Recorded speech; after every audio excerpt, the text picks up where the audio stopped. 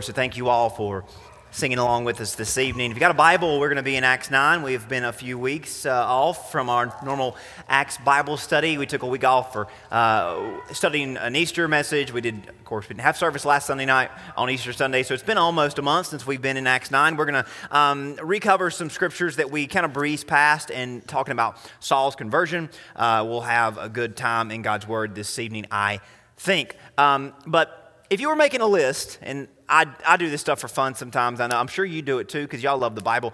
If you were making a list and you were shooting for a top 5 or top 10 most important moments in Scripture, what do you think, or what would you put on that list? Or what do you think would go on that list? Or what do you think would qualify for that list? If we were kind of coming up with a short list of things, what would you put on that short list? Maybe 5 top moments in Scripture. I know that you could say that every moment's important, and of course every moment is. You don't have Genesis 10 without Genesis 9. You don't have Matthew 10 without Matthew 9. I know every moment's important in terms of giving way to the next, but there are clearly some that stand above the rest in significance and in impact. So if we were making the definitive list, of course, don't think we have that sort of kind of authority to make that list, but if we had the freedom to say, hey, someone task Risen Church, I want you to give me the top 5 most important moments in Scripture, most significant moments in Scripture, historical events, not just passages, favorite verses or favorite passages, but most important moments in Scripture.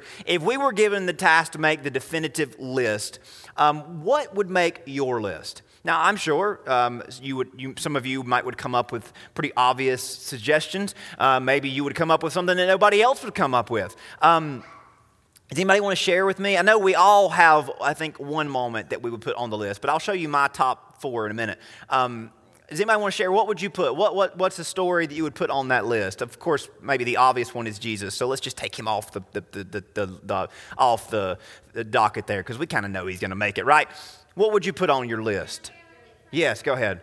We've been learning John chapter 3. Their kids are memorizing it in Sunday school, and just by memorizing it with them, I don't know if that's just a Bible memory verse. Well, yeah, that works in with Jesus, so yeah. But anyway, just going through each of those verses with the kids, I think it reminds you how important just Jesus' message was. And easy salvation is to obtain. Yes, and how, of course, Jesus talks about how it was previewed in the Old Testament too, so we'll get to that. Thank you, Caroline. Anybody else got anything you want to share? What would be on your list? We got all night. Joseph, the story of Joseph in the Genesis, Joseph. Hey, that's one that should be up there. Should be at least top 10, I think. Diane? Where Jesus prays about eternal life, yeah. Or prays to the Father and teaches us. Yeah, I think that's encapsulated in the story of Jesus, like Caroline, John 3, Mama? Yeah, so I think Jesus, obviously, we would put him, and not just individual passages of Scripture. If you wanted to rank verses of Scripture, then, man, that'd really be fun. I think we could do a top 100 and not run out. But in terms of historical events or moments in time that change history, Geneva mentioned Joseph. Of course, Joseph's the reason why the Jews went from the promised land to Egypt, and of course, that set up the story of Moses and the delivery from Egypt. So that's got to be in the top 10 or so. But if you said, hey, Justin, I want you to give me your top, we'll get to 5, but let's go 4 first. I would say the top 4 moments in Scripture, this is just my opinion, your opinion is just as valid. I think you got to put up there where Noah finds grace. Now, of course, why do we begin with Noah? I think that's important because, of course, God made Adam and Eve. That was his plan. He made them. They failed. Not that is an important moment, but in terms of what happened after that, humanity became so sinful. God said it repented him that he made creation. But what happened to stop God from destroying the whole world? Noah found grace. Noah found grace. Noah looked to God and he saw in God's heart not just judgment. He saw grace. And that's the gospel, isn't it? That yes, God, we should be punished. We should be judged. Yet God gives grace. So that's really the beginning of the gospel message. Noah found grace. And I think you can't go too much down the timeline without stopping at Abraham, because of course Abraham is the father of faith. He's the father of the nation of Israel. He's the one who came, who set the nation of Israel in motion, led to Joseph, led down to Moses and Joshua. So I think not just Abraham becoming the father of Israel, but Abraham believing. Because what happened when Abraham believed in God? God credited him as righteous. So Abraham believed, he trusted God, the first of that we know of in Scripture. He put faith in God's plan, and God said, Abraham, you're righteous because of it. So Noah found grace, that's got to be up there. Abraham believes, that's got to be up there. And then, of course, Moses, not just that he received the law, but Moses' story has got to be part of that, right? He was the deliverer, the stepson of Pharaoh, brought in to deliver the children of Israel. But Moses on the mountain getting the law, this is God showing Moses how high his standard is, which would, of course, reveal that we needed a Savior. So now, I know I skip over a lot of important events from Moses down to Jesus. You got Joshua, you got David. David gets the promise. David establishes the kingdom. He gets the promise of a Messiah. The prophets, I could go on and on and on. But I think that if we're going to narrow it down to 5, which nobody made us narrow it down to 5 but me, so this is kind of arbitrary restrictions. If we're going to narrow it down to 5, I got to have Noah, Abraham, and Moses on the list, and I got to have Jesus on the list. Of course, his death and resurrection, that's kind of a given, isn't it? Because that's what they were looking towards. That's what made it all make sense. Jesus' death and resurrection, that is one of the top 5. That is the biggest moment in history, let alone Bible. Right? You all agree with me on that. Maybe the world wouldn't, but I think the world should agree with me on that. Now, this is where we might differ on the 5th one, but I believe and I think that number 5 has to be Saul's conversion and commission. Saul's conversion and his commission. Saul, of course, we know him as Paul, but in this point in the story, he is Saul of Tarsus. Now, I know that's a big, putting him on that in that air with, Noah and Abraham and Moses and Jesus. I mean, hey, does Saul deserve that kind of rarefied air? I think he does. Now, I know Pentecost is a big deal, but it's sort of just a general byproduct of the resurrection. And I think Saul's conversion and commission gets a slight edge over Pentecost even, because, of course, what did Saul's conversion and commission lead to? It led to us. There would be no Gentile church if not for Saul, because nobody else was picking up the wagon and spearheading this movement as far as this point in Acts. The disciples didn't want to leave Jerusalem. Stephen tried to start a big movement, and of course, this guy killed him. But of course, what happened in the aftermath of that? Saul is converted, and he's commissioned to be the preacher to the Gentiles that takes the church out of Judea, out of even the Middle East, to Greece, and then to Rome. Of course, to the other side of the world, Saul is what started that. Now, regardless of other potential candidates, it's beyond question that Saul's conversion is up there at least as a top 10 moment in Scripture. And again, Saul's up there with history. If you ask historians, because one thing that people try to discredit the Scripture, secular scholars, academics that don't regard the Bible as inspired, they admit that Saul of Tarsus changed the world. Because there's no denying that Saul of Tarsus, a historical figure, in 30 short years spread Christianity from a single city in Israel to the whole world. That even people that don't regard Christianity as supernatural, who don't believe Jesus is God, they tell you Saul of Tarsus is a game changer because he took the message of Jesus to the world. Whether people should have believed it or not, they'll say Saul changed everything. Now, as far as Acts is concerned, again, next to Pentecost, this is the most important moment in Acts, found in chapter 9. Saul of Tarsus' conversion and commission. Now, if not for Saul's conversion and commission, that what began at Pentecost would have been much smaller and far less impactful. As a few weeks ago, we went into full detail about Saul's miraculous conversion. How after he was on the way to kill Christians, he became a Christian. And we talked about how his conversion is a testimony of our nature apart from God and of the saving power of God. How in sin we are depraved without a desire for God, but because of God's intervention, we're drawn out of sin and we're put into Christ. Saul's story, that moment when the light of heaven shines into his darkness, the gospel broke his chains of sin. He was stuck in sin. He was hell-bent because of sin. But Jesus changed his life. The gospel can do that to anybody. Now, maybe a perfect picture of spirituality happens when, spiritually, what happens when somebody is saved is the story of Lazarus. We talked about how salvation literally requires God drawing us out of our sin. It's God breaking us out of our sin, light shining into darkness. That I think the story of Lazarus depicts a literal resurrection, but I think is a greater picture of somebody coming to life in Christ. Listen to the language in the story where Lazarus is raised. Jesus cries out with a loud voice, "Lazarus, come out." So Lazarus would not have came out if not for Jesus saying, "Come out." By name, he calls him, "Come out, Lazarus." And John wants us to be very clear about this. The man who had died, who was buried, came out of the grave. That does not happen apart from God making it happen. It's the same thing about us and our sin. We don't come out of sin unless God says come out of sin. We don't get up, you don't clean yourself up, you don't moralize yourself out of it. It is an act of God to bring us from death to life. The story goes on. His hands and his feet were bound. His face was wrapped. And what did it take to get him unwrapped and unbound? Jesus said, "Unbind him and let him go." What is that a picture of? You and I are made alive in Christ. We come from death to life. You know, I know I've said this before. We often talk about Christianity as just improving our lives. But I think it's better said that Jesus doesn't make us better. He doesn't make life better. He makes life possible. You say, well, there's a lot of people that aren't Christians that are still alive. That's just how much we've settled for that subpar life that is to be out of Christ and to be in sin. Of course, he makes our lives better, but it's important to understand that apart from Jesus, there is no true life, eternal, abundant whatsoever.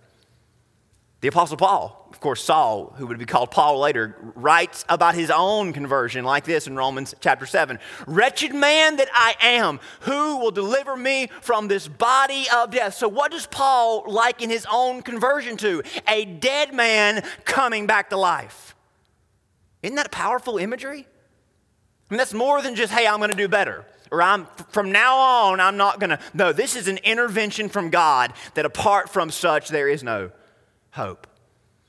Paul maybe better summarized it for us in Ephesians 2. "Even when we were dead in our trespasses, God made us alive together with Christ. By grace you've been saved." You know what that means? That means grace as in we could not have gotten it on our own. God, his kindness made it possible. His kindness broke through the barriers and brought us to life. So you get the point, don't you? Saul exemplified this almost instantly in his conversion.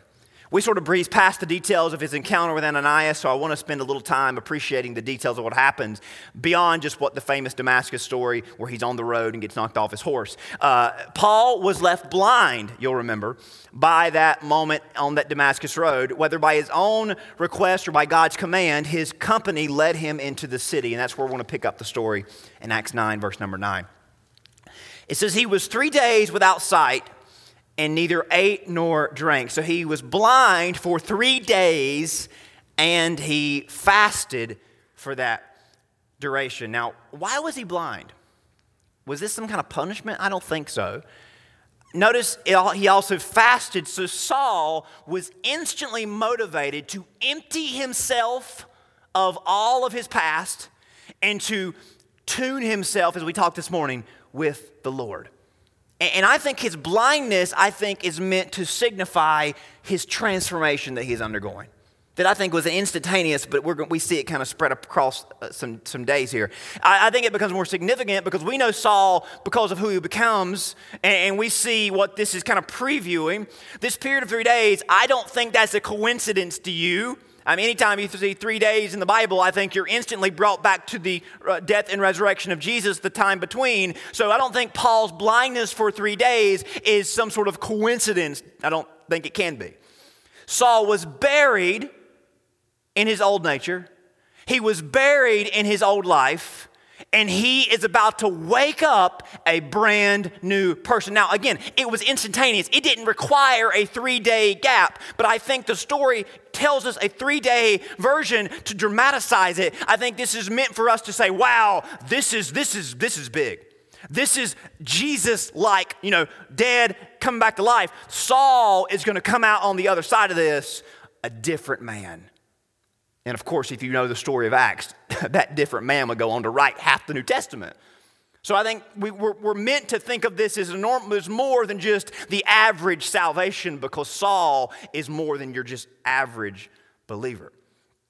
He was about to wake up. Now, it didn't require a 3-day gap. I think that's just to denote this moment in history as a major event. Saul himself would go on to write this. For if we've been united with him in a death like his, we shall certainly be united with him in a resurrection like his. So again, 3 days blind, Paul literally was united in a death like his, and he was united in a resurrection like his, something that we also can experience ourselves from salvation forward. So clearly he is embodying this dramatic sense to suggest that a major change was happening or had happened. The picture here is Saul is completely remade and rebuilt for the glory of God. The old man was crucified and buried. And I know some of you, this might be a little nerdy and a little bit, younger generation talk, but if you've ever watched a superhero movie, especially the origin story, there's that moment in the story where the superhero where the average man becomes the superhero, right? Where something happens and wow, he could have died. Next thing you know he is changing the world. That's literally what is going on here in Acts 9. That Saul is just the average, not just the average man, he's an evil man. I mean, he's killing people, killing Christians, he's an enemy. And he comes out the other side of this resurrected like Christ in the power of the Holy Spirit. The old man was crucified and was buried. Again, now we know the inspiration behind some of the monumental verses of Scripture. Think about the Scriptures we've just referenced. Ephesians 2, Romans 6. These are big, monumental passages of Scripture that detail going from death to life.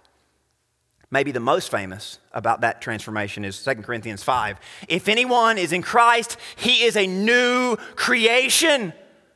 Now you understand what Paul was talking about, the point he was coming from. Because what had happened to Paul? The old was gone and man, something brand new had come. But let's not get too far ahead.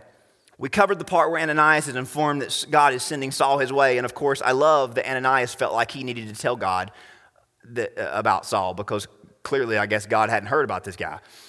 Look at verse number 13. Ananias says, Lord, I have heard from many about this man, how much harm he has done to your saints in Jerusalem. And here he has authority from the chief priest to bind all who call on your name. Now, as if God didn't know. Ananias says, he's trying to hurt your people, God. And I think Ananias is thinking, I am one of your people, and you're going to let a murderer come to me? I mean, you know what he wants to do to me. So I think Ananias is basically saying this. I have heard the evil that he has done and the authority that the evil one has given him. And God, I don't want any business with that man.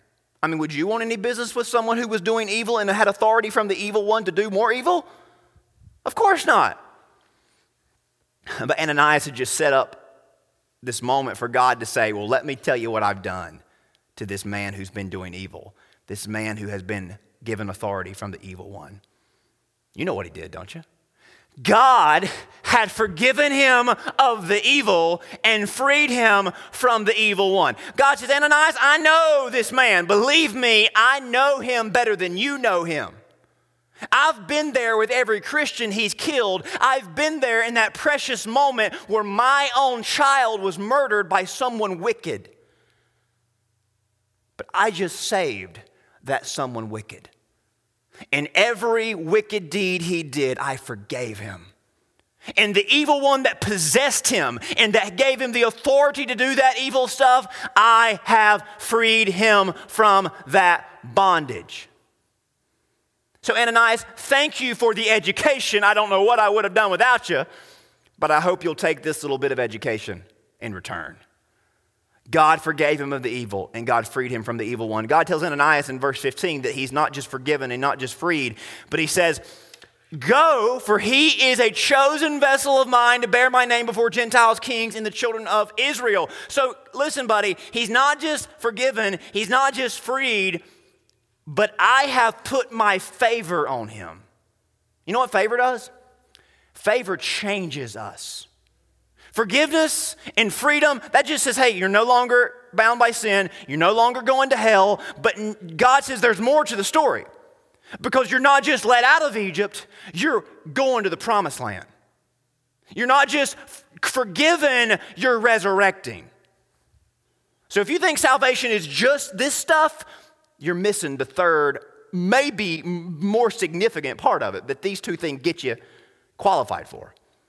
That God says, I've given him favor, as in I've transformed him by my grace for a new direction. Saul typifies what God wants to do with your life.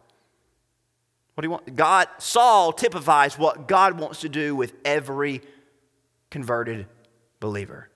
That we aren't just given a sticker that says you're saved, we're given a new identity. Yes, we're saved, but that's supposed to do something to us. Now, we talked a little bit ago about Saul's transformation. The word transformation is the Greek word metamorphosis. You've heard that word before. Metamorphosis means a substantial change, a change in substance.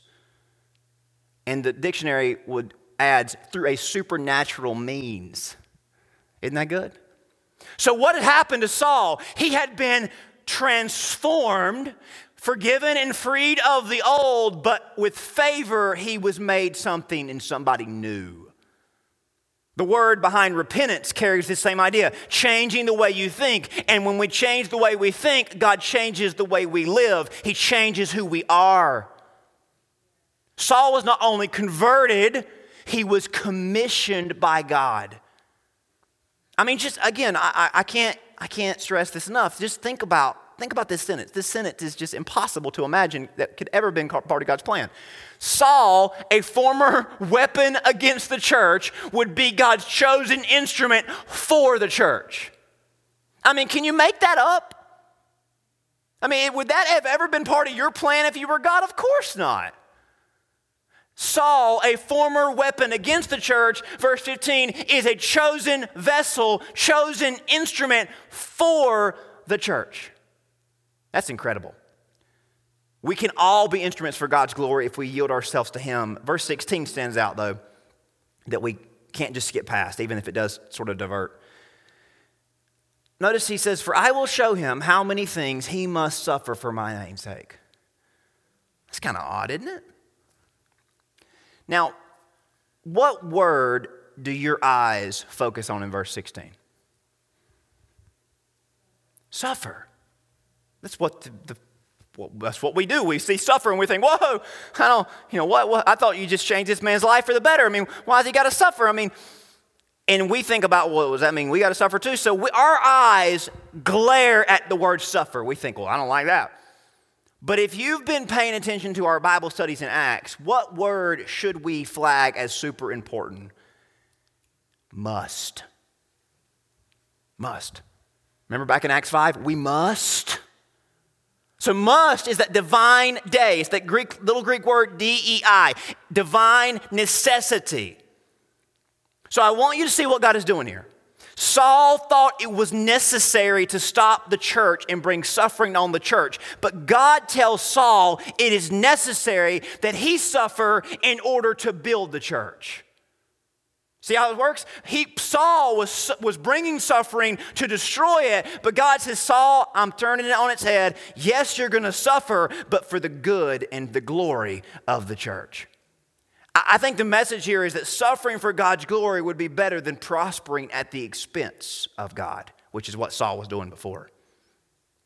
But another thing, it was also making it clear to Saul that in his transformation, because what was Saul before this? He was an enemy. He was he was part of the council that was hunting Christians, that was wanting to kill Christians. So Saul has changed sides in this situation, hasn't he?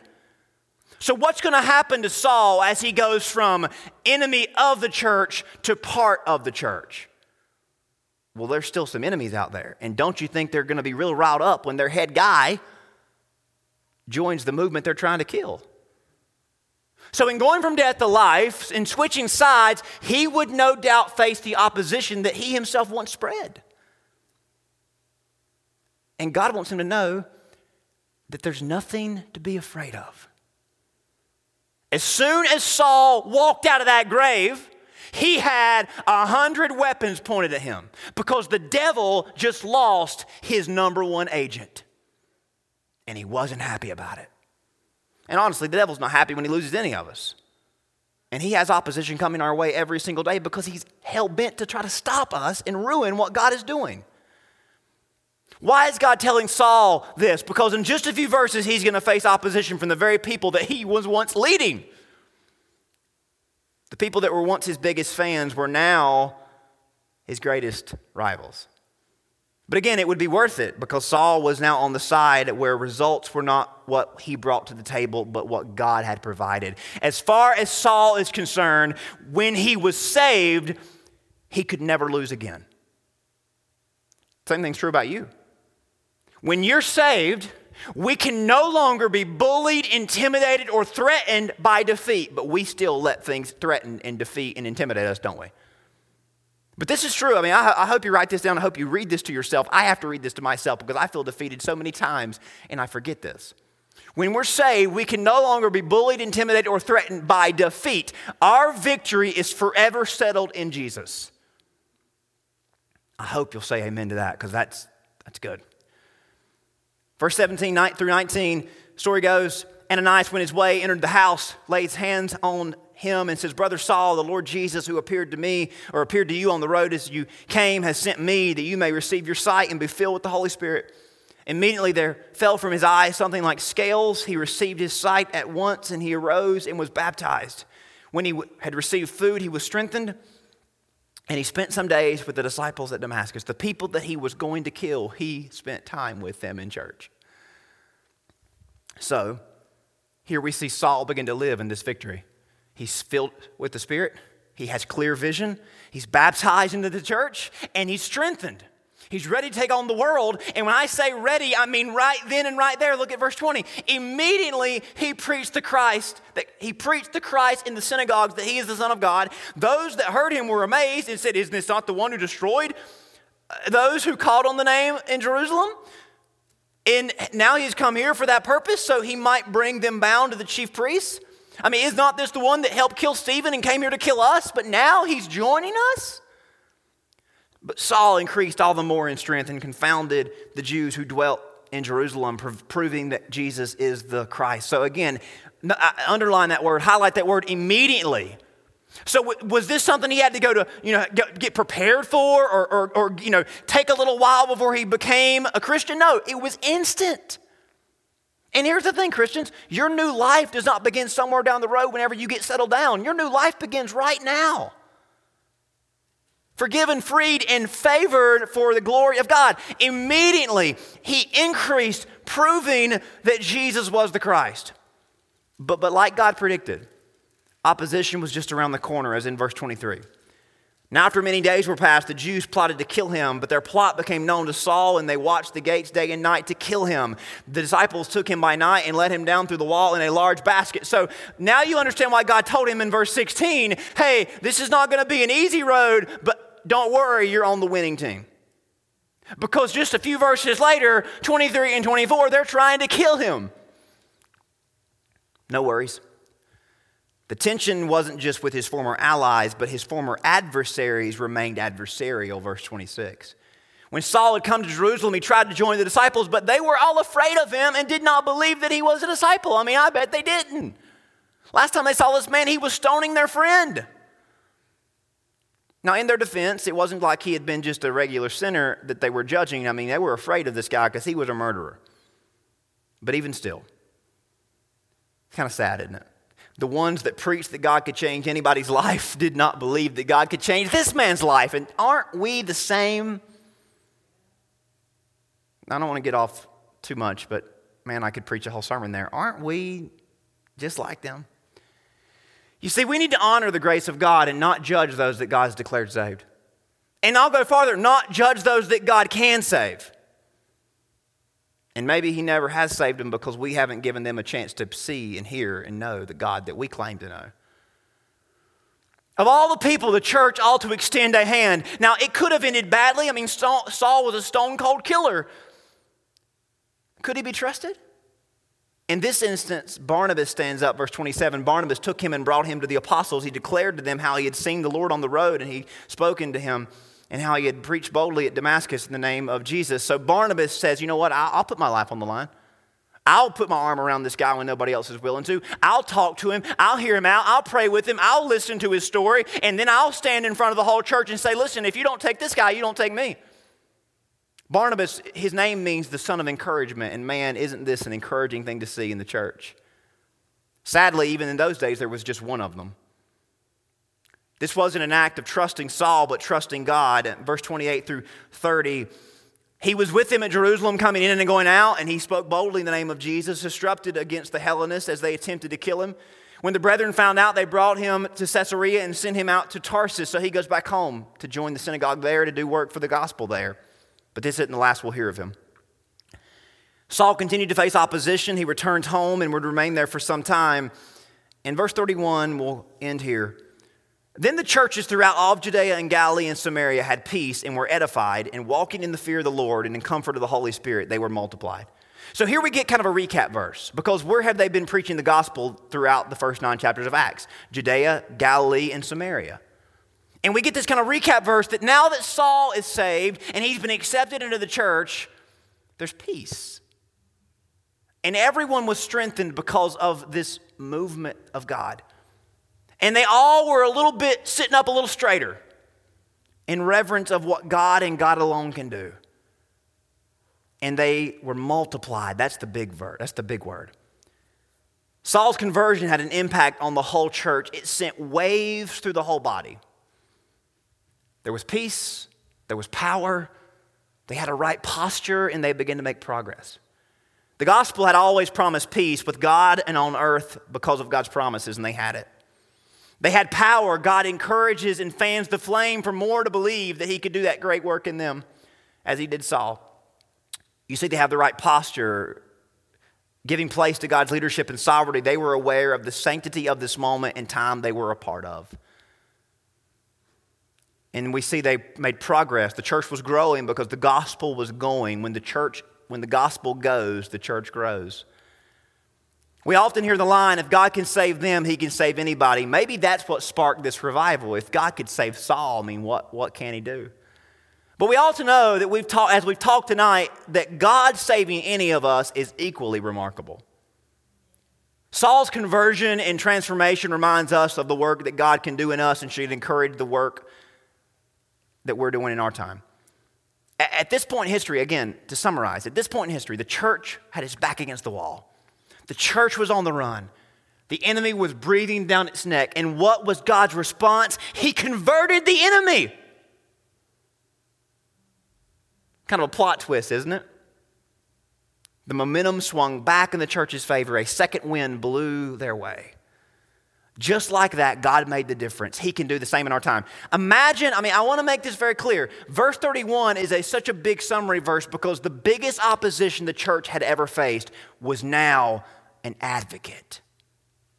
And we think that there's things in our culture today that are just impossibly difficult to deal with. And look what God did with Saul. And what did he do with Saul? He saved him.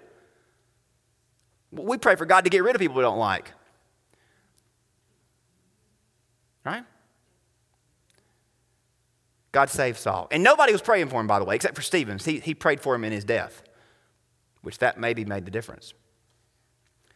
We must rely on God like they relied on God. We must control what we can control. And I'll say these last two things. We must be like Saul, that as soon as he got the new life, he walked in the fullness of it. Again, immediately, instantly, he dove in with both feet. We also must be like Ananias and Barnabas, who were obedient and open-minded to God's ideas, even when they didn't initially think it was a good idea. Because where would Saul be without these two men? He'd been outside looking in. How many Sauls are sitting outside the church waiting for somebody like Ananias and Barnabas to come and welcome them? We'll never know. Because God's ideas make the difference, under his care we can find peace and power. In the right posture we can find the progress that they found. And church, I got to say, God's not done. The church isn't done. And what God did in Acts 9, he can do again in our time. No matter the opposition, we are in the winning position. Acts 9 is the beginning of a second wave for the church. As they were scattered, they never panicked. Under immense pressure, God made his power known. Isn't that an incredible story? More than a story, it's history. It's our history. And it's our hope. And I hope that we can be encouraged by this word tonight and go into our world with a different perspective, a winning perspective, in a time when a lot of people are giving up. We know better, don't we? Church, I love you. Thank you for being here tonight. Thank you for hearing God's word. I believe we'll be better if we hear it and apply it and believe that God can do the same stuff that he did then in our lives and in our world. Let me pray for you. Father, thank you for letting us witness this incredible story, this incredible event of history. Thank you for the work that you did in Saul, how that shook up the world because no one expected it. God, thank you for men like Ananias and Barnabas that didn't just believe in you, but they welcomed one of yours, even then when the rest of the world didn't want to welcome him in. Father, thank you for the witness of your word, and I pray that we as Christians would hear this and we would adopt the same model that they prioritized, that we would welcome your power and your work. We wouldn't get in the way of it, but we would work and be the hands and feet to see more of it. God, thank you for the peace that you brought them, that you might would bring the same peace to us, that we might would see even our enemies become our advocates and become members of our church. God, we love you, we thank you, and we ask all of this in the mighty and matchless name of Jesus. Amen.